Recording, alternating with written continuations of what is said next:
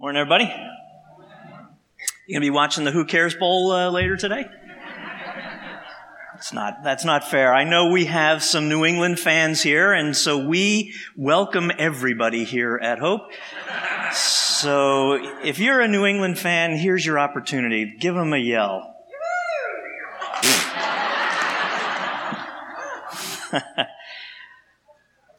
Just curious, how many of you will be cheering for the Rams?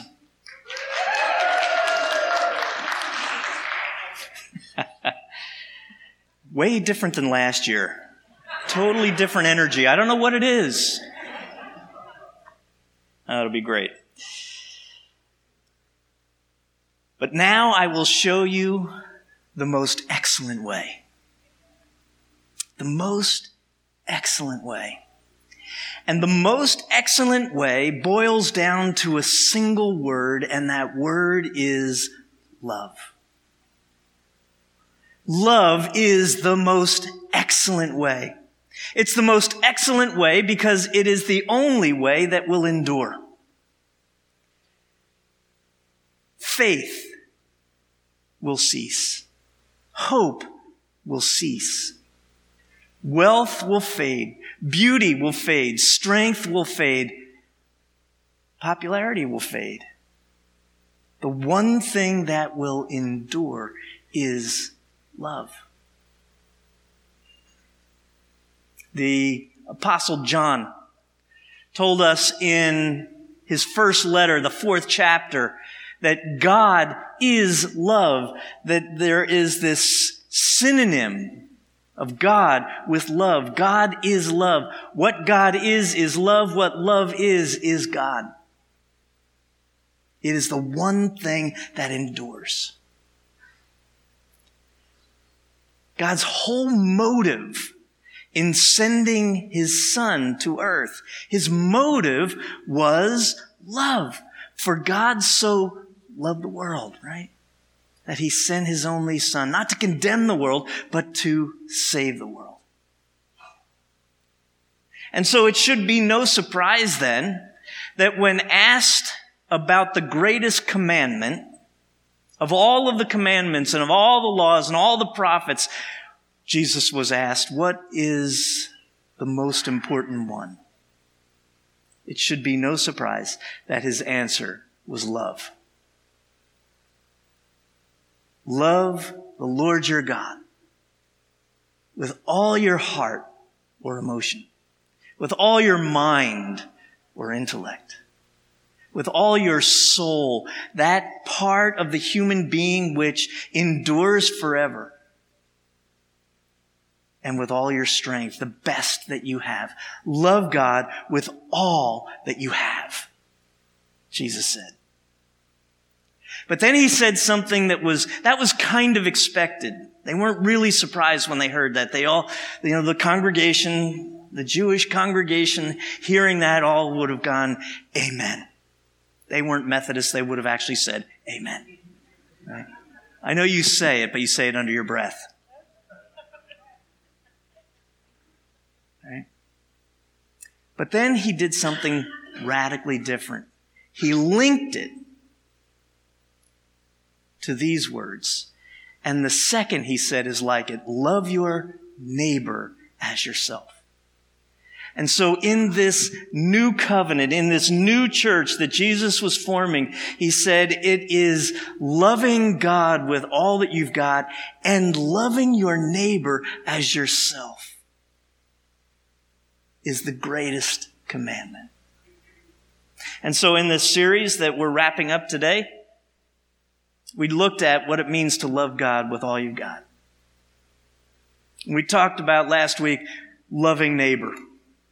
And so I want to, as we close out this series and prepare our hearts for communion, talk about loving yourself. Loving yourself. Because that part sometimes gets lost. Love God, yay. Love neighbor, yay. How? As yourself.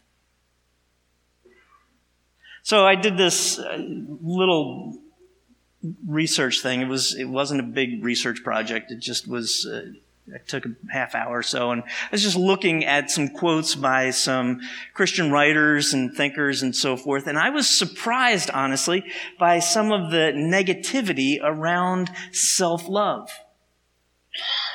and what they had to say about it. Here's what one author wrote. The sinful emotions are stirred most deeply by self-love. The sinful emotions are stirred most deeply by self-love. So there is a misunderstanding about the nature of self-love. But it's not selfish. Self-love is not selfish. A God-honoring self-love is a commandment. Implied in what Jesus said, love your neighbor as yourself. So we're not talking about a selfishness. But we can get off track with this self-love thing in two seemingly opposite ways, but the result is the same. A lack of self-love. One of the ways that we get off track is loving ourselves as central to everything else.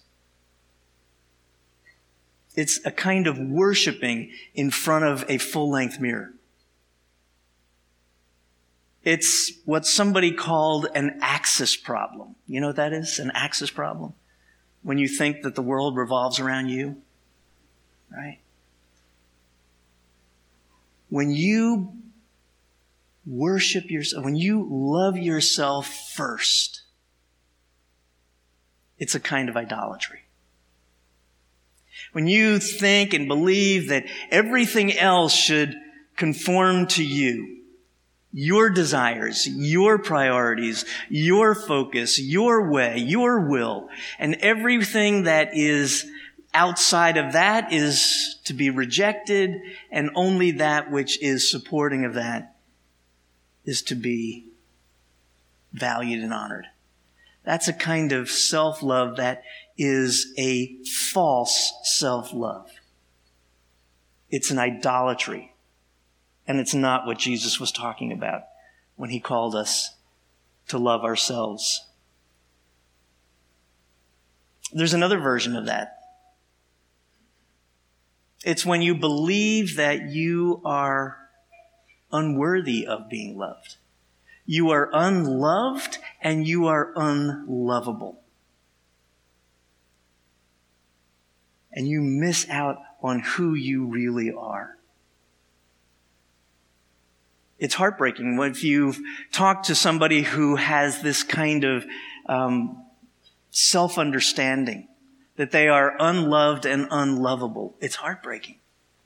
You know, one of the problems with bullying in our schools among our young people is how destructive it is to their soul, to their very soul, to the essence of who they are.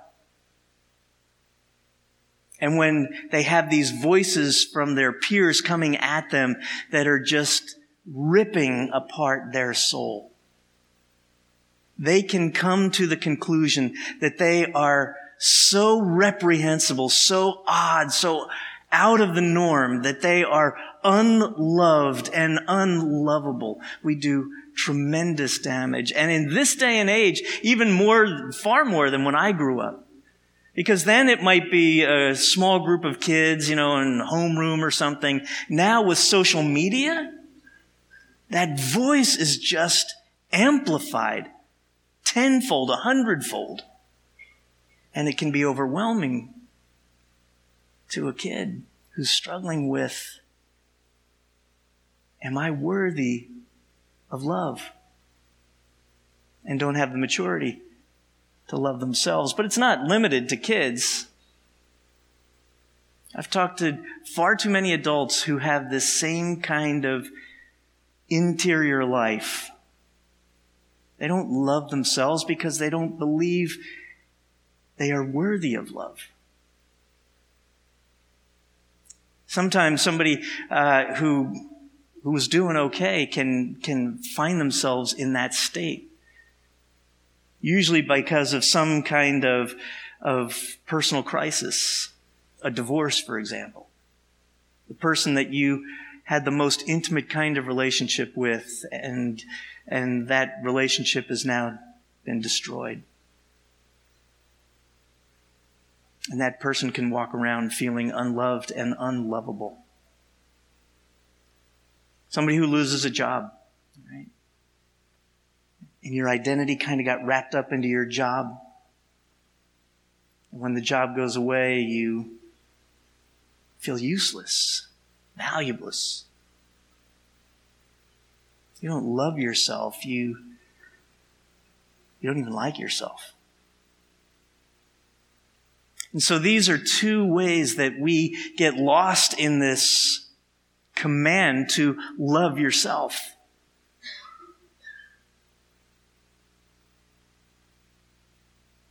So how does it work? How do we learn to love ourselves? The starting point, I believe, or the foundation, comes in the first commandment. Love the Lord your God with all you've got.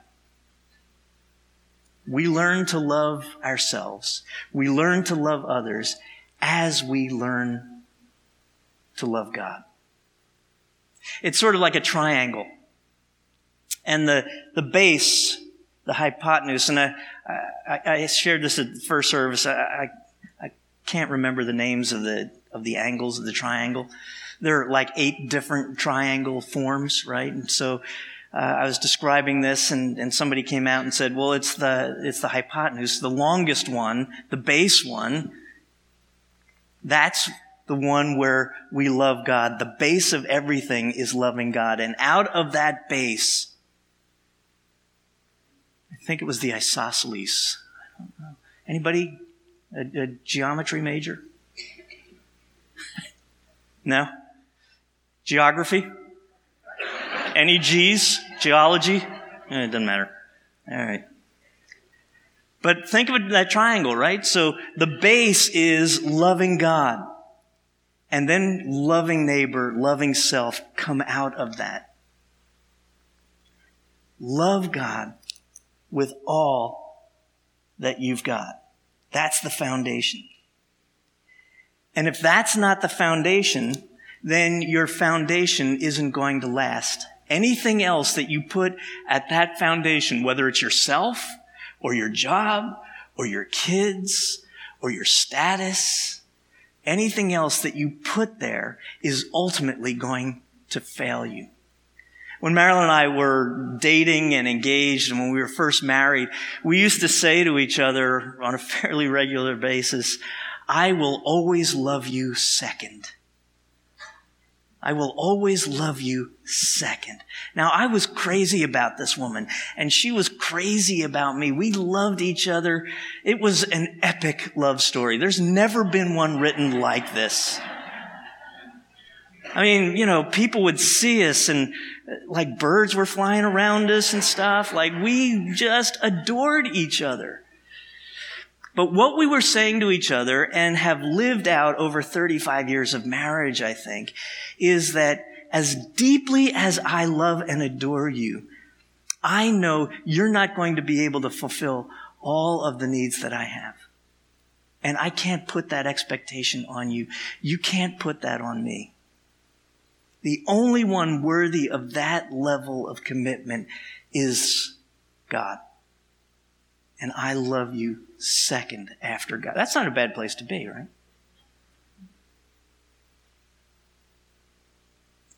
Loving God is the start of loving self. How do I love God? With everything I've got, with all of my emotion, with all of my intellect, with all of my personality, with all of my abilities. I invest that in my love for God. There's a great passage of Scripture I want to highlight here. It's from the letter to the Ephesians that Paul wrote. In the 2nd chapter, the 10th verse, it kind of captures this whole thing in a single verse. And so I want to read that and have us read that together, actually, rather than just me read it to you. I want us to read that together. So the words are on the screen. Ephesians 2, verse 10. Let's read it. For we are God's masterpiece. He has created us anew in Christ Jesus, so we can do the good things We are God's what? Masterpiece. You are God's masterpiece. A somewhat better translation or more accurate, not that masterpiece is bad, but it's literally handiwork. You are God's handiwork. You were created by the creator of the universe. You are uniquely created by God. You are his masterpiece. The master artist created you. Amen is right. And he created you in his image and likeness. You were created by God as you are. And Marilyn and I, one of the things we like to do on vacation, and by we, I mean, she, I've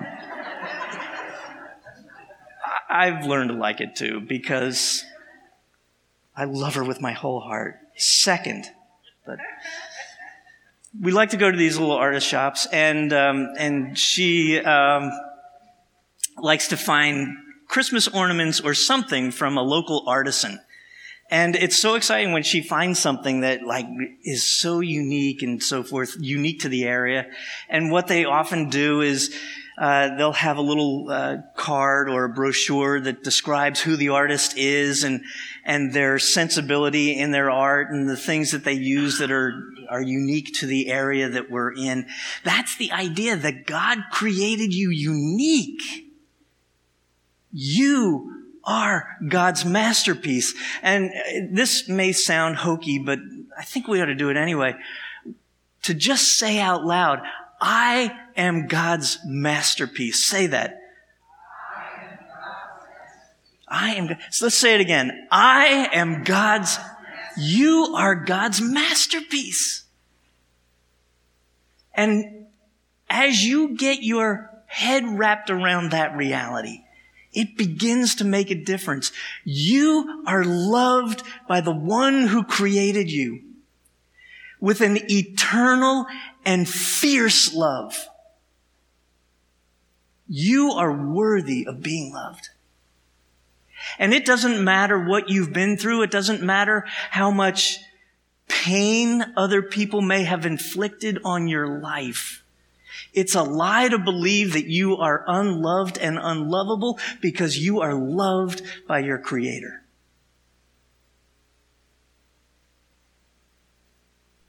The next thing it tells us here's the other thing that I wanted to highlight from Psalm 139. The words won't be on the screen. I just want you to listen, because this is a great psalm about, God's intimate relationship with an individual. David wrote this: "You made all of the delicate inner parts of my body. You made all of them, and you knit them together in my mother's womb. Thank you for making me so wonderfully complex. Your workmanship is marvelous. How well I know it." God didn't make mistakes with you. God made you as you are. You are absolutely unique. So that's who you are. You were made in the image and likeness of God. But the next thing that passage tells us is that he has created us anew in Christ Jesus. Created us anew. Why did we need to be created anew? Because that image of Christ, that image of God, that likeness of God has been distorted in us. Our sensibility has been distorted because of the reality of sin. This brokenness within us, this missing of the mark. has marred that image of God in us. So we were made in his image, but that image has been marred because of the reality of sin. But God loved the world so much, God loved you so much, that he sent his only Son to make you anew, to recreate you. Not to destroy, not to judge, but to make you anew. And so that's the work of the Spirit within. The work of the Holy Spirit is making you new, so that you are becoming the man that God dreamed for you to be. You're becoming the woman that God dreamed for you to be at the very beginning when he was knitting you together in your mother's womb. And so that newness that's going on is Christ's work in you.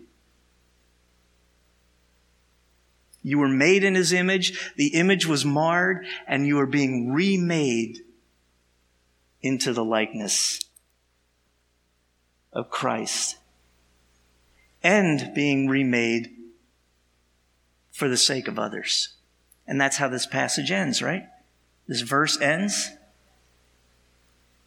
He created us anew in Christ Jesus so that we can do the good things he planned for us long ago. There's a purpose and a plan for you. That God, when he created you, when he first thought you up, pretty cool. God thought you up. He had a purpose and a plan for you, to be part of the good work that he's doing. And what does that look like? That means loving your neighbor in the unique ability, in the unique voice, in the unique personality, in the unique way that you are able to do that work. You are working in cooperation with the Spirit, doing what you were created to do as you love your neighbor. Out of a love for God, knowing how desperately you are loved, recognizing your own eternal value as a child of God, created in his image and likeness, he wants to do a good work through you to bring blessing to your neighbor. And what's that look like? You tell me. You're writing that story. The way that you live out your days, the way that you interact with people, the way that you are employing your gifts and talents and abilities is writing that story of how you are doing that good work that you were created in advance to do. Jesus didn't die on a cross so you could walk around with guilt and shame.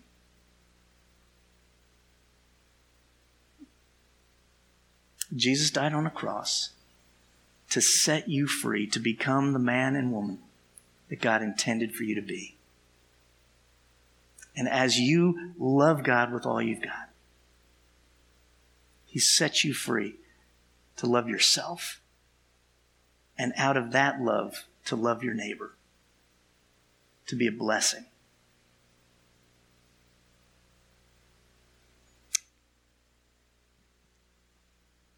For God so loved the world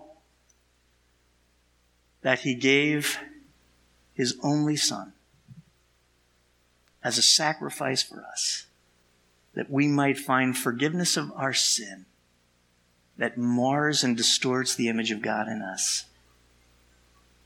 And so on that night that Jesus was betrayed, he took the bread and he gave thanks.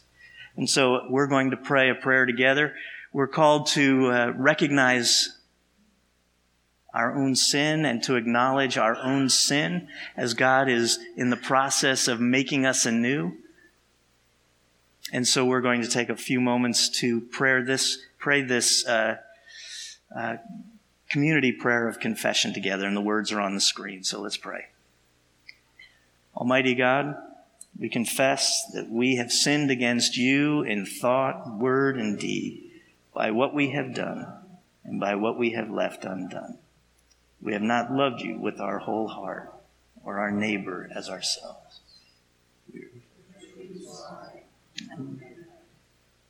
So, teach us to delight in your love, walk in your ways, through your Son, our Savior, Jesus Christ. And after they had prayed, Jesus took the bread and he broke it, and he gave it to his disciples and said, "Take and eat, for this is my body which is broken for you. As oft as you shall do this, do so in remembrance of me." The body of Christ broken for you.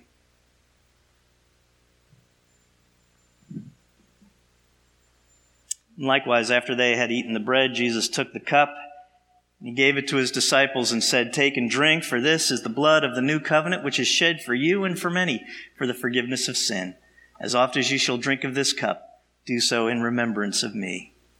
The blood of Christ shed for you.